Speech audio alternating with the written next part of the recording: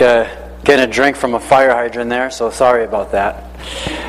I apologize. All right, Matthew 24, page 700. In the bottom, once you turn there, back to your bulletin, get the juices flowing for this morning. So what the heck are we talking about? Oh, as you can see, it's kind of a giveaway. Signs of the times. Question of the day was, would you rather create things or would you rather destroy and destruct things? What type of person are you? That was the question of the day.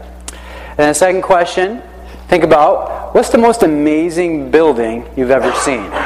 You know, maybe it was like maybe it was a church, or maybe it was like, a pyramid or something, or who knows if you've traveled or whatever. What's just the most amazing type of building you've ever seen? Then the bonus question. And if you can answer this one, well, you are impressive. When is Jesus returning? Right? When is Jesus returning? So, I'm not saying we're exactly going to answer that, but we're going to at least talk about it. Okay, so Matthew 24, signs of the times. And, well, let's open up a prayer, and then we'll talk about a couple things. So, God, we just, a lot of the unknowns going on when we talk about a subject like this. Not even the Son knew the date, the time, the hour. And there's certain wisdom, Lord, in knowing some of these things, Lord. And then there's also struggles and maybe barriers to where we can maybe be too consumed about things sometimes. I thank you that you will be returning and will be coming back. And I thank you that we live in that hope. And I thank you that our time here is short. And Lord, we just ask that you would just bless our time this morning. That you'd speak to each of our hearts. And that you could stamp eternity on our eyeballs. Thank you for this time. In Jesus' name, amen. Yeah, so that phrase, stamp eternity on our eyeballs, that's from a guy, Jonathan Edwards. And he's a old school pastor, preacher, teacher. Did some of his most famous stuff here in Enfield, Connecticut, believe it or not. And so, stamp eternity on our eyeballs. Stamp eternity on our eyeballs. That was like his phrase. Let me show you one thing real quick. So you have your finger in Matthew 24. Turn to Hebrews. Turn there real quick. Hebrews. And you can just yell the page out if you got it. Hebrews chapter 9.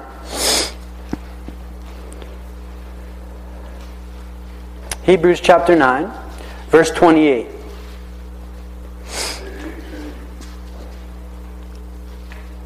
So Hebrews chapter 9, verse 28, here's what it says.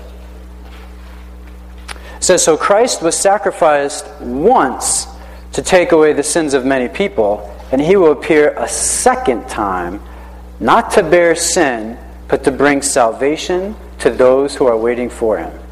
So Christ was sacrificed once to take away the sins of many people, and he's going to appear a second time. Everybody say second. Second time, not to bear sin. He's not doing that whole cross thing again. But to bring salvation to those who are waiting for him. So he's coming back. So Jesus Christ is coming back. That's good news for the Christian, right? Real good news. He's coming back. He's coming back. And it's not just in that passage. There's a bunch of other passages that explain and say the same thing. He's definitely coming back. This passage, right, that we're going to talk about, that we're going to read about, the way that we'll talk about it this morning will be a little bit different. Is we'll just kind of go a little bit more closely, verse by verse, and maybe a little bit slower. And I don't know if we'll get through the whole chapter, maybe not. But there is a lot of not concrete ideas and not concrete theology surrounding a lot of this. And so, of course, that leaves room for speculation in a lot of ways. And so all this is eschatology. Everybody say eschatology. Eschatology. Eschatological. Say that one. Eschatological. So these big, right, words here, they just mean the study of end times, the study of future, like end things. So eschatology. So at church this morning, we're taking a look at some eschatology. And so ESCHAETOLOGY. Eschatology. I don't know if I can do that twice in a row. Eschatology. Okay, study of end time stuff.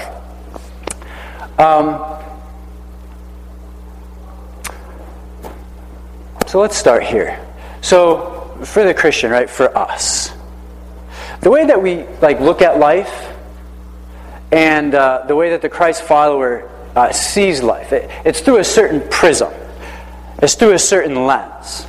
And the way that we look at life is we have this understanding that there is a God who is in control, who has already been behind us, He's been here, He's been to the end, and He knows all things.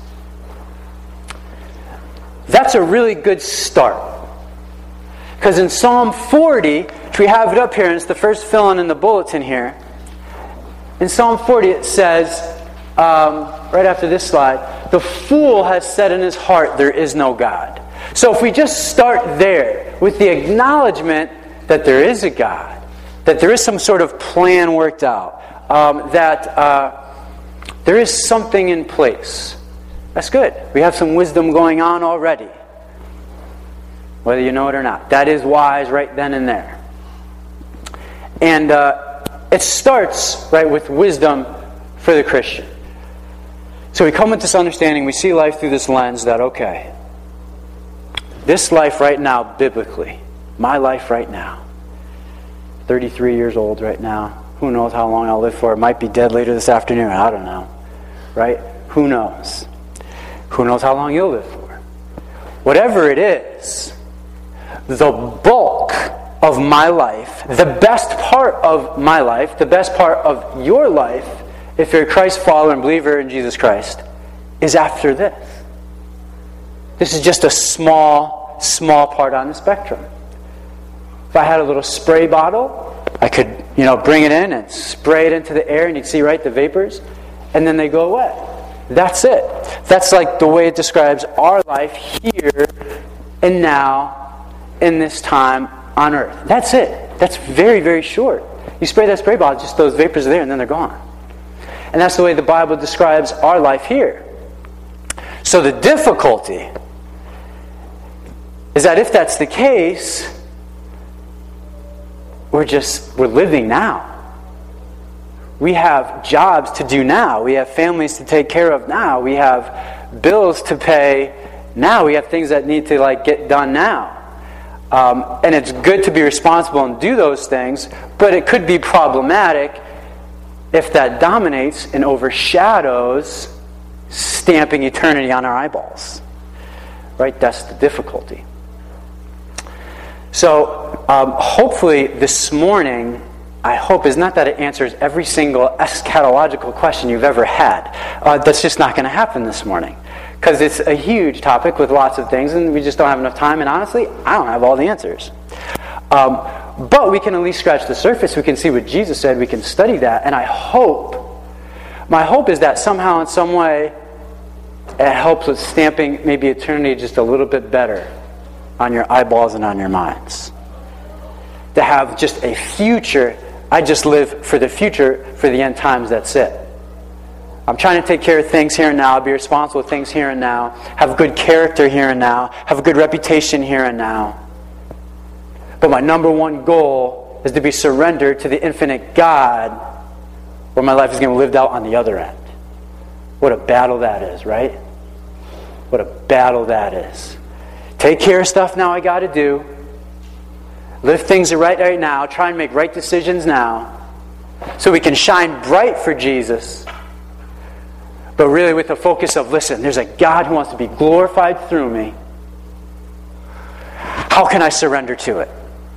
Right? That's what we want to do. But of course the battle is just like living that out and doing that thing. And then you throw in an enemy and a devil and he tries to jack everything all up. Makes it much more difficult.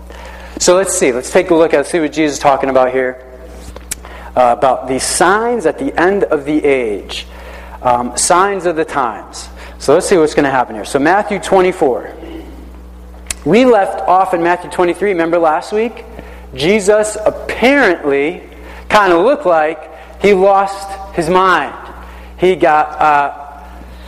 it was really the last straw with him. And honestly, it was the last time Jesus did his last public message. It was his last sermon.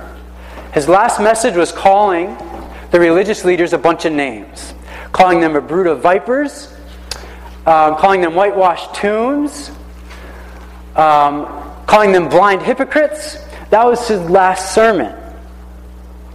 I find that kind of surprising. I would think his last sermon might be, I don't know, maybe very like loving and caring and maybe compassionate. But you know what? He did that for 3 years or so, and they never responded. And so now he's just trying to tell them, hey, this is how it's going to go. This is how it's going to be. This is what you guys have been doing. Just straight talk. So after he gives his last public message, his last sermon, we pick up in Matthew 24. It says, Jesus left the temple and was walking away when his disciples came up to him to call his attention to its buildings. So Jesus leaves the temple. That's where he just went through his big public speech where he told them off and he told them how wrong it was and what was going to happen to them. So then he leaves the area and his disciples came up to him to call his attention to its buildings. And in verse 2 it says, do you see all these things? So I find that interesting right away. That as they're leaving, disciples, number one, they're probably like, whoa, Messiah just lost his mind. You know, and they're probably like, wow, I've never heard him talk like that before or address them like that before. He came heavy duty with that.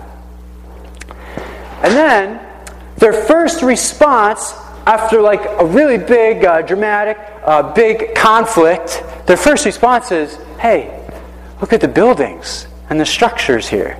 As if like he hasn't noticed already. He's like been there. He's been hanging out in the temple. That's where he's been teaching. He cleared it out twice. Like he's kind of aware of his surroundings. He gets it. You know, why would they draw attention to that? I think that since Jesus came so hot and heavy and hard on these guys, they're probably like, wow. You know, but look at how beautiful all this stuff is. Look how magnificent, how large it is.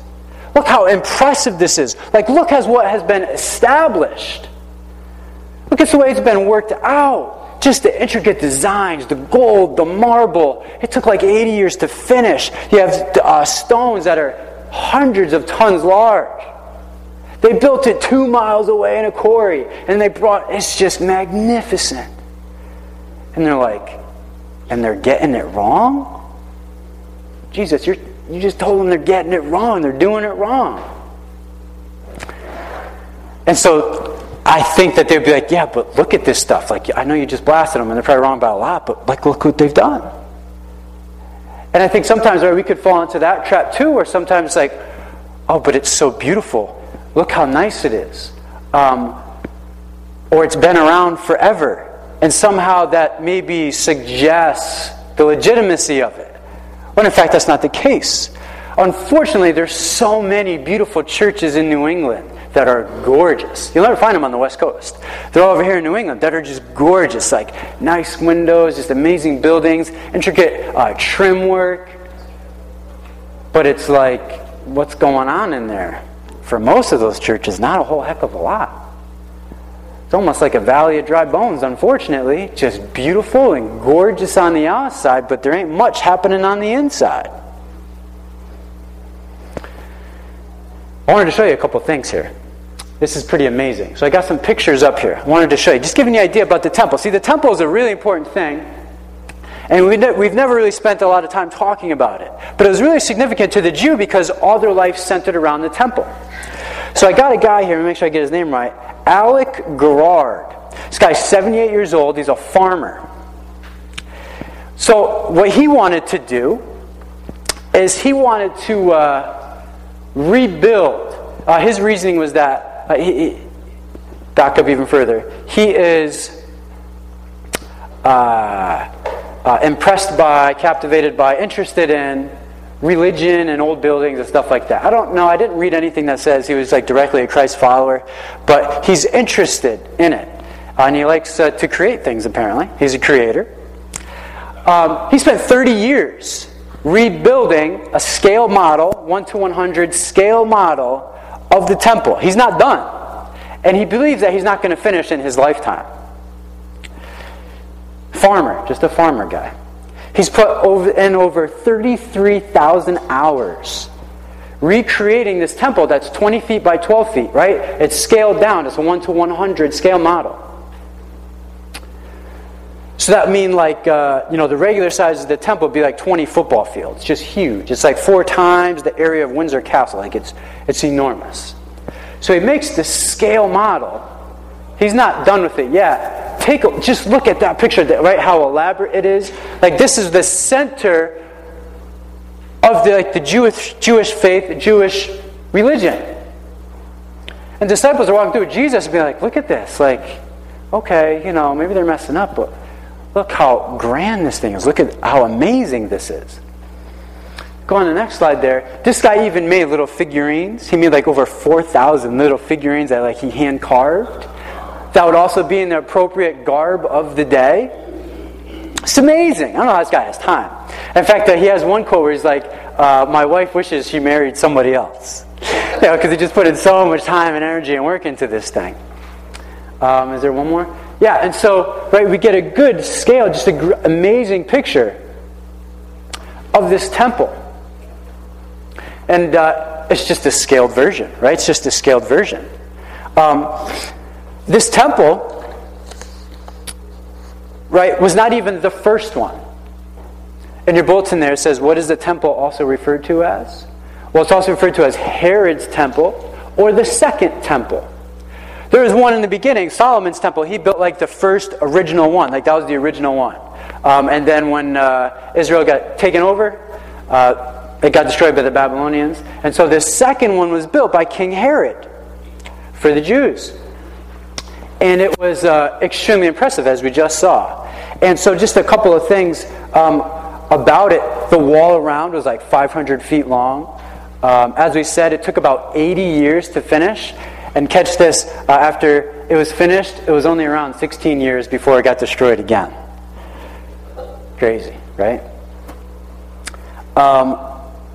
That started to get rebuilt right around that time, right, of the women's study of like Esther, right, Nehemiah, and they're coming back to just start building the wall there. We said it takes up 35 acres. Right now, present day, if you go to Israel, right in Jerusalem, and they have that wall there, and you see the guys, and their yarmulkes, and they have their boxes, and they're, and they're doing their thing, and they're praying right there and doing that. Right? That's just a small part of the foundation. That's not even a legitimate part of the building. Just a small part of the foundation of what's left over. So this thing is massive. It's a central part to them. And Jesus says to them right away, he says, I tell you the truth, not one stone here will be left on another. Every one will be thrown down. So if you go back to maybe one of those pictures, doesn't matter. Go back to one of those, yeah, there we go. Every single one of those stones be thrown down, turned over, destroyed. It's amazing. And like we said, it only happened a short time after they finished. 40 years to when Jesus said this. And what happened was that there was an emperor there, and the Jews tried to revolt against Roman rule. It didn't work out well for them. And what the Romans did is they burnt it down, and when they figured out how much gold was in this place, the gold would actually melt and fall in between the cracks all over the wall. And the cracks were, the way it was built was amazing. It said, not even from a Christian person, from Josephus, who's a historian, that the way, they didn't even use mortar. They just they cut it so perfectly they could put the blocks right together, and it said that you couldn't even fit a blade in between them. That's how amazing, how well they cut these just huge stones. And like I said, it was a couple miles away, and they would bring them in. And so they set fire to this temple. They found out all the gold that was in there started to go in between the cracks and everything. So what did they do? They unturned every stone looking to get the gold. Right? So Jesus knew exactly what was going to happen. He's saying, man, this is so impressive. Like, it looks so great. You think this is the center of your religion? It's just a building. It's certainly impressive. And we're still trying to figure out, it is not known to this day exactly how they engineered it and how they did it as well as they did it. It's still unknown. It's one of the great mysteries. Jesus is saying, yeah, but it's just a building. It's just a building. It doesn't really matter. So then, verse 3 says, as Jesus was sitting on the Mount of Olives, the disciples came to him privately. So they said, tell us, they said, when will this happen? And what will be the sign of your coming and of the end of the age? Now it's interesting that they are associating the destruction of the temple with like the end of everything. That's how important it was to them. Unless maybe there was some other conversation that happened that didn't get written down. But they're associating the destruction of the temple with the end of everything. So like, when is this stuff going to happen? And that is the $10 million question, right? When's this stuff going to happen? How's it going to happen? What's going on?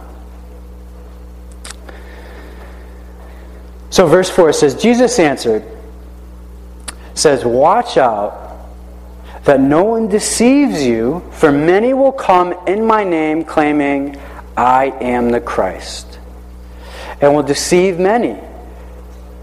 So we know that's happened, right? I mean, like later today, what you should do, if you want to, I don't want to tell you what you should do, but if you're interested, just go home and just Google just a list of people that claim to be Christ.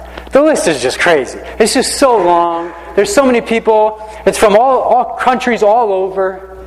It's amazing. And I was going to like highlight a bunch, talk about them, but I was like, they're wrong. They're just wrong. It's not going to happen. So it's pretty interesting. You should read about it. I do remember off the top of my head, the most recent guy was out of Florida, this Hispanic guy, and he's just, it was just weird watching the video and watching him be like, I am the Messiah, and I am Jesus, and that's how he refers to himself. And the even scarier part is that there's people around believing that, and then I don't know if you remember the Jim Jones stuff, in 1978, and Captain Kool-Aid, like, that guy, man, oh my gosh. And the scary part is, I want to say, correct me if I'm wrong, email me like later this week or somehow, because I want to be corrected too and I'm wrong about stuff. Julie doesn't have a hard time doing that. But as far as Jim Jones goes, I want to say, so correct me again if I'm wrong, I want to say that massive death where it was like, I think it was like 300 kids and there was like maybe 400 adults or something. That was the most amount of people like dead at one time until September 11th happened. That's crazy. And in my mind I'm thinking, who the heck are these people? Who's going to follow this lunatic? Who listens to this stuff? And then my next thought is like, oh my gosh, they could maybe people like this are in my neighborhood and maybe I hang out with them and it's really scary. And then it's like, whoa. Maybe if I don't stay connected in my word and stay around the right people, that could happen to me too. Because just because it's logical doesn't mean it's biblical. Hey. Just because it's logical doesn't mean it's biblical. Right? But it's very difficult to discern the two if we have no idea what even is biblical. God help CC Nagy to be a biblically literate church. Right? Help us to know our word. So it says, for many will come in my name claiming I am the Christ, and will deceive many. Verse 6. You know about this. You will hear of wars and rumors of wars, but see to it that you are not alarmed. Such things must happen. But the end is still to come. Right? We know all about this. Wars, rumors of wars. I mean, it's just happening. It's all around. I was just listening to something the other day that basically just described how many nuclear weapons are on the planet right now. And they interviewed, I want to say Secretary of Defense of some guy for some country, and I don't remember who. But they're like, what's going to happen, after the Third World War? What are they going to fight with? And the guy goes, rocks. That's what they're going to fight with, rocks. It's just insane. Just even how many nuclear weapons just the U.S. has. It's just amazing. Wars, rumors of wars. You've had World War I, World War II. Stuff is happening. Verse 7. Nation will rise against nation and kingdom against kingdom. There will be famines, earthquakes in various places. All these are the beginning of birth pains. Absolutely, definitely happening all around. And honestly, it's been happening and doing that for a long time, too. As far as long time in our vocabulary. In God's vocabulary, 100 years ain't a really big deal. But for us, it's been happening and it continues to happen. And it seems to be like an increase as well as far as what's going on and how things are playing out. But in verse 8, all these are just the beginning birth pains. Verse 9, then you will be handed over to be persecuted and put to death. And so he's talking deliberately and distinctly to the disciples, and then also kind of prophetically. It happens now to martyrs now. If you ever read a good book, if you're ever interested in reading about people that have suffered and died for the faith, you can read Fox's Book of Martyrs. So read about what these people went through just to bring the gospel places and be obedient to God. And then to think about, how silly I get with certain things sometimes. It says, and you will be hated by all nations because of me. It's very interesting, right? So if everybody's loving you, and there's peace, peace, peace all around, and you're the best thing going, I don't know if that's really a Jesus thing. Nations will be hated because of him. That's the dividing line, is Jesus. And verse 10, it says, at that time many will turn away from the faith and will betray and hate each other. It's sad. And many false prophets will appear and deceive many people. I was tempted to say more about that, but I don't know how appropriate it is to just start naming off people and then just false prophet, false. I don't know how productive that is right now. I don't think very. It's difficult because you want to protect the bride, right? So the church, us, you might not feel like it, but you're part of a bride, right? Part of Jesus' bride. And you want to protect that, and we want to keep it we want to try and keep it as pure as we can. And we want to make sure that we hold on to, certainly true Christian doctrine. What does that mean nowadays? Well, that's why we come to church, and that's why we study our Bibles, right? To try and figure out exactly what that is. But to take a stand always, all the time, and just blast the false guys, it's kind of like that passage in Corinthians you hear at the weddings. Love. It can sound like a resounding gong or cymbal, just making a lot of noise. But if there's no love really attached to it and no wisdom attached to it, it's not really doing a whole lot of good. Right? So they're out there. They're out there. They're certainly around us. Verse 12, because of the increase of wickedness, the love of most will grow cold. There's some cold, salty people around. But he who stands firm to the end will be saved. And this gospel of the kingdom will be preached in the whole world as a testimony to all nations, and then the end will come. So when does the end come? When the gospel is preached to all nations. And if you look in the Greek there, it says ethnos, so all ethnicities, all people groups. When it's finally preached to all, then the end will come. And so that's why a lot of times there's a big push and a surge in like missionaries. Who's like, oh, we got to get the word out, because if we reach every people group, then the end will come, Jesus will come.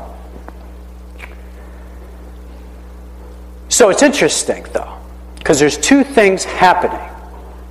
Everybody say rapture. Rapture. Right? Rapture. And then second coming. Say second coming. Second coming. So these are two different things, two different events. The rapture, right? The rapture, as described in the Bible, is like we get taken away. Those of us who believe in Christ, right, we get taken away. And others get left behind. And for those that get left behind, they then go through this like great tribulation period where it is not going to be good, and I'm glad I will not be around for that. But people will still continue to get saved and believe in Jesus during that time. So it's true that the gospel message could be spreading during the tribulation time. So it's not like all the missionaries right now, it like has to all get out before the tribulation. Not necessarily. Right? We should work hard and get the word out now, but it's not like, we get it out and then Jesus comes. Well, no, the word could still be spreading during the tribulation time. And then you have the second coming where Jesus comes for the second time, like I read in Hebrews, right at the very end, right? And then that's it. He comes just loaded, huge trumpet. He's riding this horse. He's got just multitudes of angels. He's got the tat on his thigh, and he is just coming. And it's actually very anticlimactic when he takes out the Antichrist and the beast. He just does away with them. It's because it's not like they're neck and neck. It's like he's here and he's just a fallen angel. It's not neck and neck. So verse 15 says, so here's something we got to clear up. So verse 15, so when you see standing in the holy place the abomination that causes desolation, spoken of through the prophet Daniel, let the reader understand. And then let those who are in Judea flee to the mountains. Let no one on the roof of his house go down to take anything out of the house. Let no one in the field to go back to his cloak. How dreadful it will be in those days for a pregnant woman and nursing mothers. Pray that your flight will not take place in winter on the Sabbath, for then there will be great distress, unequaled from the beginning of the world until now, and never to be equaled again. So there's a significant event in history called, right, the abomination that causes desolation. It's very significant. And some people believe it's already happened, it's already taken place, and so we are just waiting really for Jesus to come, and they don't really see maybe a tribulation period that will happen. Others don't believe that. And there's definitely some credibility and some logical sense to those that believe the abomination caused desolation has already happened. If you look in your Bible, there's probably a little letter there. I don't know what your letter is. A little footnote. It's probably bolded. And it probably has a reference, right, at the bottom of your Bible there to Daniel 9, right? Daniel 9, Daniel 11, maybe Daniel 12, right? Where you could turn there and you could always read more about it. And it's always good to do that when you're doing your Bible study and you're reading through stuff. And those footnotes are there for very good reasons, most times because it continues a thought or an idea or refers back to a particular situation. So it's always nice to go back and look at those. So Daniel 9 talks about this abomination that causes desolation. And so we've talked a little bit about this before. Some people say this has already happened during Solomon's temple before it was destroyed.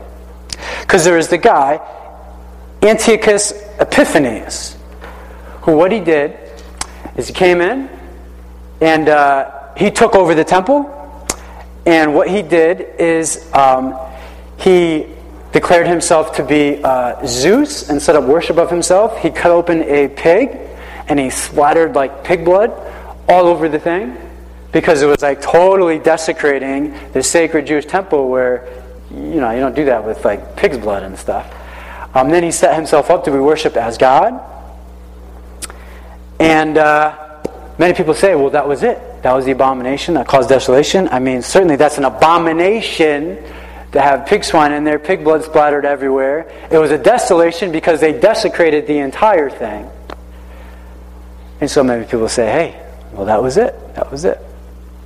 The difficulty being is that Jesus, who talks about the abomination that causes desolation, Jesus talks about it, so this is like 500 years later. Look at verse 15, we already read it. So when you see standing in the holy place, like it's going to happen. So Jesus is talking about it's going to happen. This thing with Epiphanies happened way back before, Old Testament. So it's like, it can't be talking about that. It can't be, because Jesus says when you see it. So Jesus talked about it like after. So he's talking about it later. So maybe it could be one other event. There's another event that happened. Another event that happened is when Jesus said, not one stone will be left turned upon another. Right? Jesus talked about that. So some people say that was the abomination that causes desolation. Because there was Emperor Titus who came in there, and he desecrated the temple, obviously, turned one stone on top of another, and completely destroyed the place. Some people hold to that view. Has some credibility, but if you go back, we just really don't have time now, but I challenge you or encourage you to go back later if you're interested in this kind of thing. Go back later this week in Daniel 9, and you're going to see that the way it's described in the timetable, it really just does not work out then at all. It just doesn't. So I can't tell you more about it now, but take that for what it is. And then there's also a view that both those things did happen. Maybe that was an abomination that caused desolation. And then they also hold that it's going to happen somehow in our day and age where this Antichrist will come on the scene.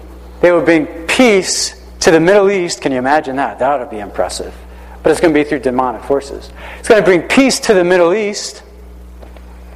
At some point he will come in the temple area, which right there, right now, they call it the Dome on the Rock is there. There's a mosque right there.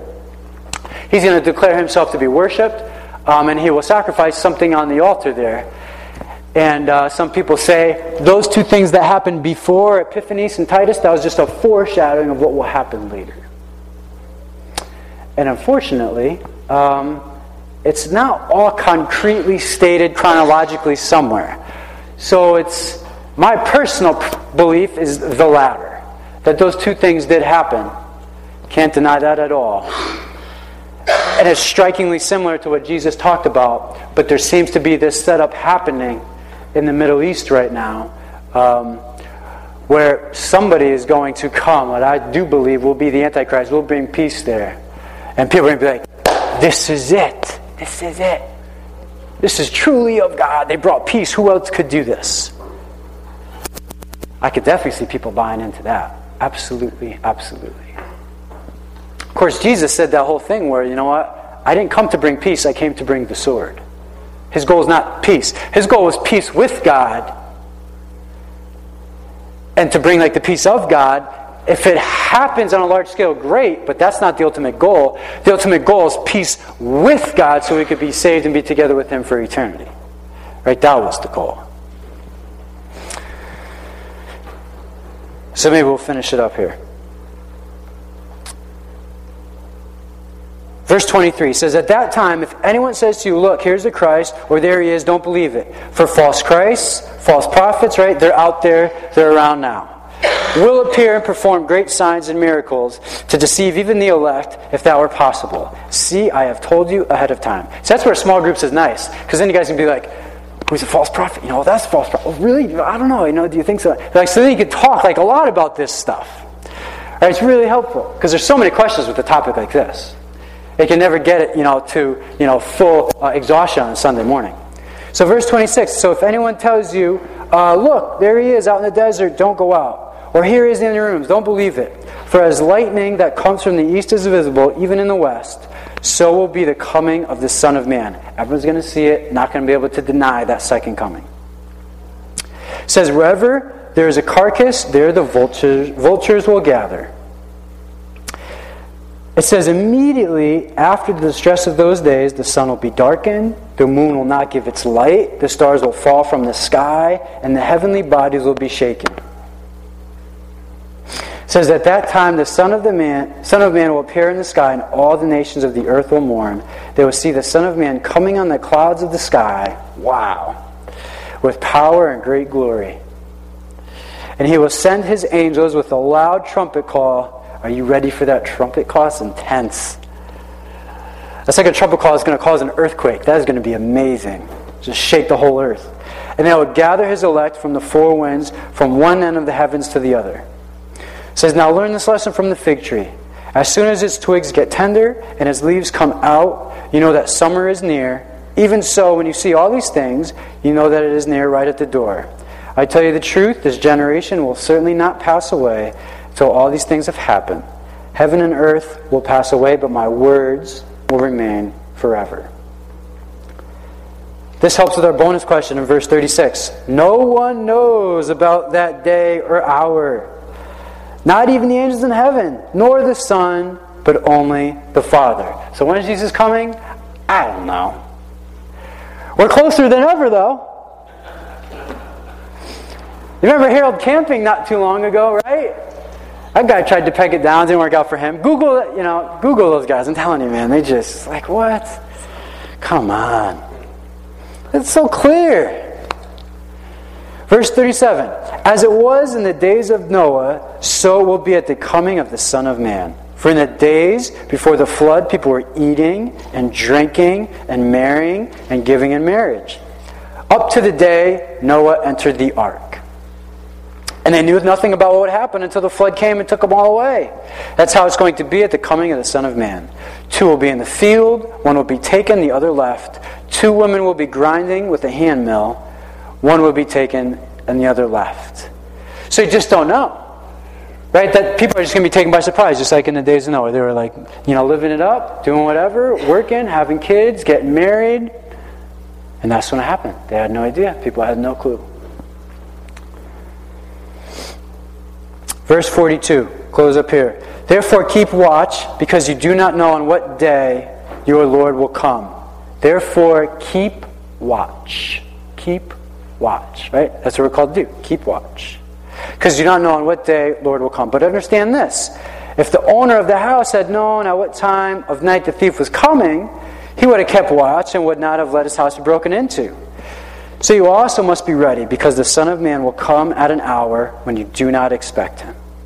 Verse 45, who then is the faithful and wise servant whom the master has put in charge of the servants in his household to give them their food at the proper time? It will be good for that servant whose master finds him doing so when he returns. I pray we're guilty of all of that. May we just be guilty of just doing the right thing when it's time to go. It says, I tell you the truth, he will put him in charge of all his possessions, but suppose that servant is wicked and says to himself, this is the wicked servant, and he's been away for a while, and then he begins to beat his fellow servants, to eat and drink with drunkards, puts it off, right? The master of that servant will come in on a day when he does not expect him, and on an hour he is not aware of. He will cut him to pieces and assign him a place with the hypocrites, where there will be weeping and gnashing of teeth. Honestly, what if we did know? What if I could tell you right now? This is not a real prophecy. If I told you right now, 2037, 4:31 a.m. in the morning on a Tuesday, I don't even know if it is, that's when he's coming back. Okay. Hopefully for the Christian, that's like, sweet, bring it on. I'm going to live my life surrendered for him the whole time. It's all good. I'm going to try and, that's fine. But if there's some people who are like, well, it's not until then. See, this is where procrastination is bad. Could be eternally damning. Because he said that's like the evil servant. It's like, well, I got some time. No. Missing the whole point here. Missing the whole point. Like it wouldn't even really matter if we knew the date or the time. It should not impact or really affect our obedience really at all. Maybe it'll help build up a little more courage. Maybe it'll light a fire under our butts a little bit, because who needs that once in a while? Oh, nobody, I guess me. Okay, so sometimes we need that, right? And that's okay. But if it's all just structured around a date and time, it's like, that's just so missing the point of the cross. So missing the point. So why is it good to know these things? I think it's good to know these things because, well, one, God thought it important enough to put it in the Bible. So we should know that. And it's good to know because then we can prepare and be aware of our surroundings. So we should be able to read things through our biblical lens and see how they line up biblically. If it doesn't really fall in line, it really shouldn't be dominating any part of our lives. And hopefully we can bring the biblical perspective around us and infiltrate and infect those around us and say, see, look, like, it goes according to the Word. Like not Bible bash them, you know. You want to do it in love and like encouragement and like with gentleness. But it's hard to do any of that if we don't really even know what Jesus said about certain things in certain places. Because I tell you what, like, you know, the Jehovah's Witnesses will come knocking at your door, the Mormons will come knocking at your door, and they're actually going to want to talk about these things. And it would be very, very great if we could engage them in a good, intelligent, biblically literate conversation. It'd be great. I remember we used to have one come when we were staying in in-laws at Loretta's house, and we had a Mormon group come. They came, I want to say a total of 5 times. They just kept coming back. We just kept talking about stuff. You know, and when it felt like I think that they were getting to a road about talking about things, they just change the subject, go to something else. That's kind of their MO, you know. They just bring it all over the place, and you're like, ugh, you know, if you can't really bring it anywhere good. And we developed actually quite a relationship. It was pretty interesting. And before they left, right, we were part of their missionary trip. They got to do it for 2 years. Before they left, they called me up, and I guess I gave them my phone number. I remember doing that. So they called me up. And they said, hey, you know, we've really enjoyed the time talking with you. It's been really interesting. You know, thanks for, you know, letting us into your place and talking with us. It's pretty neat, you know. So I like it when they come. I you know, try and bring them on in and let's see what happens. So hopefully we can do. It's good to know that for that sake, because there's so much stuff out there, and it's been so long since Jesus has died on the cross that there's just a ton of information. So it's good that we know that Jesus had made at least kind of clear what should happen and in what ways. How could knowledge of this stuff maybe be potentially harmful or dangerous? Is that some people, they like just have their nose in the Bible on prophecy, and end times. Like, live your life, dude. You have a family. Like, you have kids. You know, there's like people around you. Bring them into a life-saving relationship with Jesus Christ. That's the dangerous part about this. Maybe you're not interested at all, or maybe you are, but that's the danger to it. Some people just get so locked into it, they miss it now. Right? So let's not be so focused on the end that we miss the present. Because we have people right now that need healing right now. They need to be free from addictions right now. They need help in the relationship right now. That's great. Abomination, cause desolation. Okay, yep, okay. But this is happening now. You know, there's sickness in the family now. That divorce is almost there right now. The bills need to get paid now. And God is orchestrating it in a way to where the Christian, to where us, the Holy Spirit can work through us to be helpful in some way. To bring hope, to bring encouragement. And that's where we want to live in. It's good to know that other stuff. And it's great to even listen to guys who are really well versed in it. I enjoy it. I was watching a bunch of videos, you know, last night, and it's pretty interesting, pretty cool stuff. But certainly let's not miss the present because of it. So hopefully, the hope at the beginning of this was just, hey, maybe it'll just help bring eternity maybe a little bit more to the forefront. Stuff is happening. Jesus is coming back. We're closer than ever. Am I ready? Are we ready?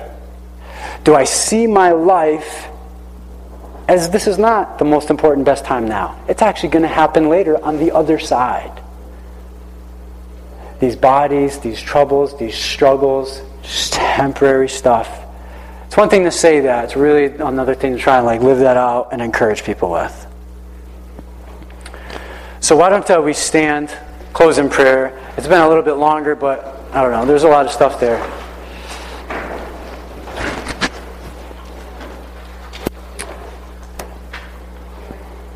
Let's pray together about some of this stuff. Holy Spirit, I ask that you would put on the forefronts of our minds eternity. That somehow we could have the perspective for at least most of the time that you have. God, we opened up our service this morning, would open the eyes of my heart. Father, I pray that you would open up the eyes of our hearts, Lord, with people in our families, with what you're doing. That you'd open up the eyes of our hearts, Lord, with our finances, Lord, where we spend our monies, where we spend our time. God, I pray for a passion for each of us to just be acutely and keenly aware of the infinite work that you're working now in the present. God, may that be a passion for all of us. We can get caught up in good news, bad news, difficulty, struggle. Help us to be anchored in your word, Lord. And to say, you know what? Sometimes I don't know. But on the better side, I'm investing on the other side. It will make sense there. God, help us to be a people that can do that. I thank you that you've given us a glimpse, a snapshot of what's in store, of what's going to happen. I pray, Lord, that we could know our words better, Lord, and be able to bring your truth to those around us. So, God, I thank you for this morning. I ask that we could go out this week, Lord, and maybe even notice and take notice maybe of some signs that are going on around us of, might not even be end time stuff, but just how you're working in the present in people's lives. And where there might be opportunities for us to let you shine. So I ask that you would bless us and that you would keep us and that you would make your face shine upon us. And may you give us peace. In Jesus' name, amen. Amen.